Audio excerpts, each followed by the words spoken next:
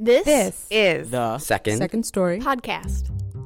On this week's Second Story podcast, Martinique Haller dreams of being one of the cool counselors, but will her cabin full of outcasts drag her down? Martinique has been telling stories all over Chicago for almost 10 years. A proud graduate of Second Story 101, Martinique also holds 2 master's degrees in English and library science. And currently, she works at Roosevelt University in the heart of downtown. This story, titled They Ride Horses, was performed at Second Story's event at the Underground Wonder Bar in Chicago's Gold Coast on September 29th. The theme of the evening was double-crossing time, stories of trust and betrayal. And now, Second Story presents Martinique Haller.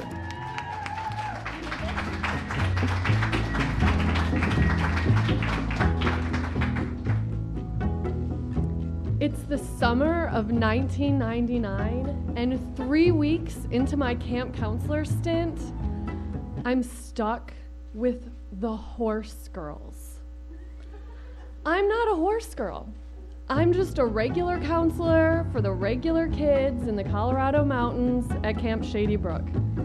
Every 2 weeks, it's new campers, but there is always a separate cabin of girls known officially as the horse lovers. They usually have their own horse-centric counselor that gets them, Hannah, who no one really knows or ever sees, but this week she is managing the impending birth of a new baby horse. Instead of anything normal for camp, like archery, nighttime pranks, or enthusiasm for capture the flag, these girls ride horses. I fasten my overalls, slide dragonfly bobby pins into the unordered hair growing in from shaving my head 6 months ago, tighten my outdoorsy sandals, and load up 2 milk crates full of clothes to lug over to the horse cabin. The whole reason I got stuck with these losers is because my sister Courtney did a better job of making friends than me, mostly. In the camp counselor social hierarchy, I was already losing. It was partly due to me putting distance between Courtney and I as she soared up the ladder, partly my own insecurity, and who knows why else, but the fact was, no one requested me to be their co-counselor that July. So I got whatever and whoever was left, and that was the horse girls. My misfit campers burst into the cabin breathless and excited. They choose their bunks and roll out their sleeping bags, giggling and wound up at seeing each other again. There's a break in their reunion chatter when they learn of the new baby horse, whose timing to them seems to be orchestrated by the gods or the simple magic of camp. They beg me for a trip to the stables. Calm down, kids. We got camp tour. I lead them through the camp tour where all the rules are explained seriously, but with encouraged shouting and noise-making that immediately distinguishes camp from real life. Before lights out, the girls locate their toothbrushes and retainers and walk to the bathrooms, testing the ranges of their flashlights. Once they're all in their bunks, overtired and wired, Carly proudly displays the cover of a book from the top bunk in the beam of her flashlight and says, "Look what I brought! Can we read out loud to each other from Chicken Soup for the Horse Lover's Soul?" I roll my eyes in the dark and think, you have got to be fucking kidding me. This is a ritual we will repeat every night, unless we get sidetracked by their cabin pillow talk, which usually opens with, "What would you name your own horse?" and is followed by something like, "I would have one with a copper coat and call her Jumper. Jumper was my first horse and she was shy." And then a collective, "Aww." Every day I walk them to the stables. The first few days I leave them there and meet the other counselors on break behind the outpost, to betray the horse girls over Nalgene bottles, gossip, and cigarettes. I tell Courtney, my sister, and her co-counselor, Kristen, you guys, one fucking brought chicken soup for the horse lover's soul. It's unbelievable. No, Kristen says. Courtney asks what they do all day. Horses? Can we ride the horses, Martinique? Can we brush the horses? Can we go look at the horses? Or what would you name your own horse? Or what's your favorite kind of horse? They mostly sit around and fucking dream up horse names. Christ, we gotta get you out of there, Kristen says. And it's working. I get a lot of mileage trading insider secrets for intimacy, but it's dirty. They're kids. I offer up the worst parts of them, every cliche, their most intimate nighttime whispers, in order to convince myself and everyone else that I am not a horse girl. Early in the 2 weeks, we're all in the cabin in the middle of the day in order to design our cabin skit for the evening. I suggest safe, unmemorable camp standards like invisible bench, which they turn down in order to invent a play. We hike up to the enormous bonfire where the entire state of Colorado makes a grand backdrop. And when it's our turn, the horse girls take their places. And then they don't perform a play, they just play, pretend. They lose themselves in their fantasy, and it threatens to go on indefinitely. I watch the girls playing the sunset, the other campers whispering, and my allegiance is torn. A counselor turns around and says, are you gonna stop them? Despite having basically sold them out to gain a little street cred a few days earlier, I don't like anyone else laughing at the horse girls. Don't get me wrong, I am humiliated, but they're little girls. I wait for a natural pause and stand up and start clapping. They catch my eyes in surprise and then grin at the clapping crowd before walking back to fill the empty places on the bench beside me. But this role of double agent begins to unnerve me, so I stop going to the outpost while the girls are riding and sit outside the stables instead and read. Hannah, that counselor that takes care of the horses, starts taking her breaks next to me on the bench. We talk about what we're reading. She, Rita Hayworth in The Shawshank Redemption, which she says is better than the movie. Me, Desolation Angels, which I tell her is better than On the Road.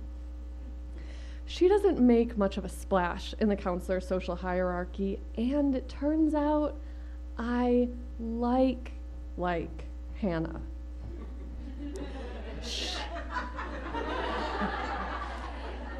She's just there to do a job, like a cowboy. And up by the stables, it's very Lonesome Dove. Hannah's in her bandana and work boots, the necklace a former camper made, giving her that rough cowboy sentimentality that I notice, but don't mention. Every afternoon, she and I peel oranges and talk, kicking the dust off our boots, which really isn't so bad. I realized that 10 odd years ago, Hannah would have been one of the horse girls. We wander over to the railroad tie fence and lean over it to watch the girls riding. We rest our forearms on the wood, and the sun at 7,000 feet creates the unmistakable smell of summer skin. Hannah yells that they look good, and they sit up straighter while the rest of camp fades into the bright, dusty background.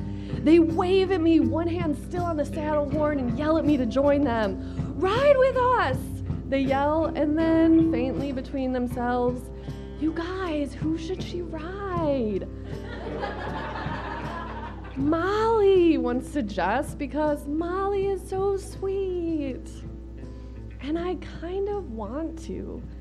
I want what they have together on the backs of the horses. but I don't ride. But I do step up one railroad tie and wave back. We go back to the cabin, and I notice their hair has been whipped into ferocious tangles by riding, which I undo one at a time and braid. That evening, the all-camp game is Pony Express.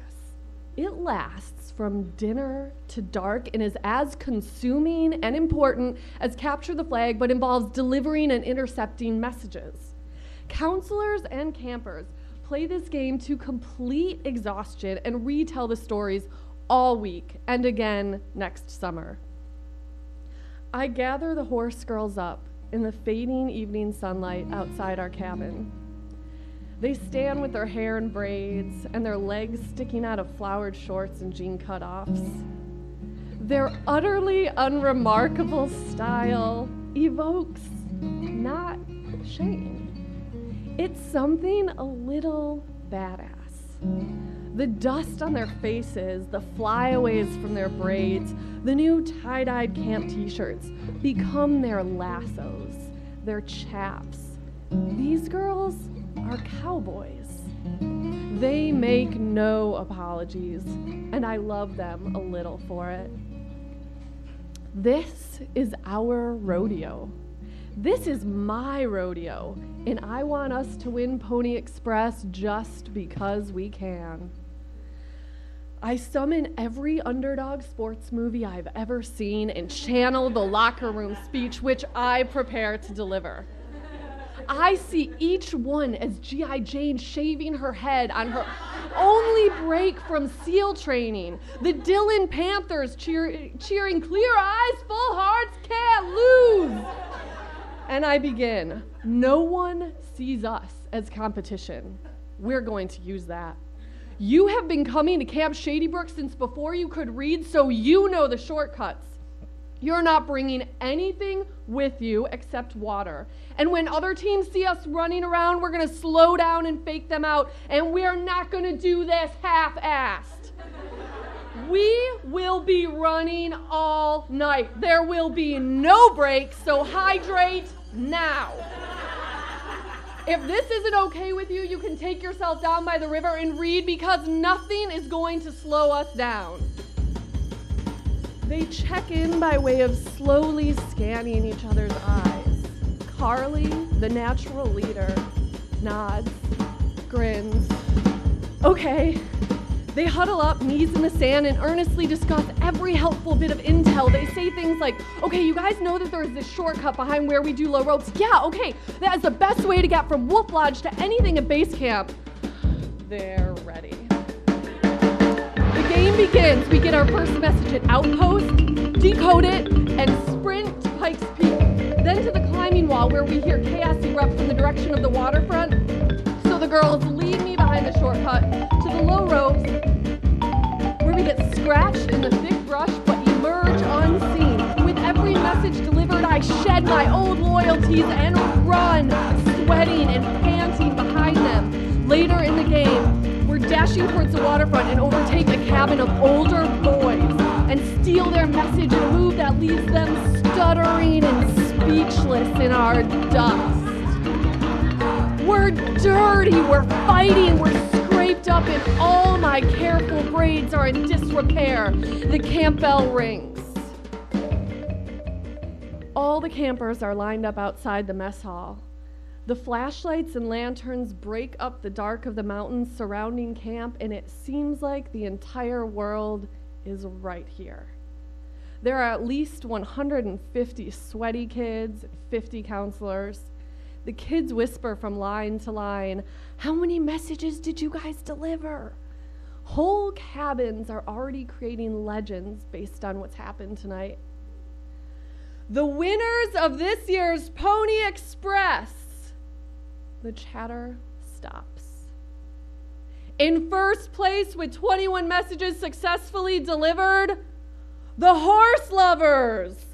My girls are about to leap in the air, but they freeze as the whole camp goes quiet and turns. Everyone glares like we stole something from them.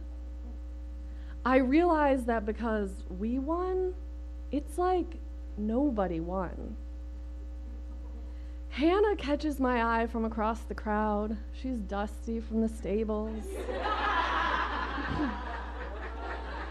She starts clapping. I join her, and then my girls do. They grab each other's hands and jump up and down, squealing. Their eyes widen, and they say to each other over and over, "Can you believe it? Us!" I'm sweaty and scratched. My face is smeared with camp dust. I'm thirsty. I'm proud. My sister and Kristen walk away from their cabin of half-heartedly clapping campers to say, "Sorry about these 2 weeks. We can share a cabin next time if you want." I shrug and turn back to my girls. We only have a few nights left together, and that baby horse was born this morning. I say, "Come on, girls, you want to go check on that new horse?" We walk off toward the stables, and I ask, "What do you think they're going to name her?"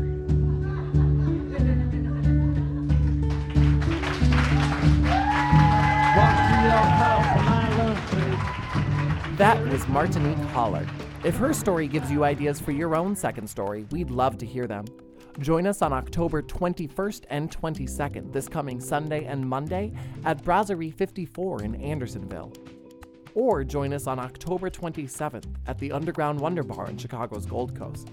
Martinique is a graduate of Second Story 101, one of many courses Second Story offers to our fans. For more information about education, upcoming events, or how to become involved with Second Story, visit us at secondstory.com. That's 2ND, story.com. This Second Story podcast was brought to you by Amanda Delheimer Diamond, Bobby Budrisky, CP Chang, Thrissa Hoditz, Eric Hazen, Danielle Ezel, Sherry Pentamone, and myself. I'm Ozzy Totten, and this is Second Story.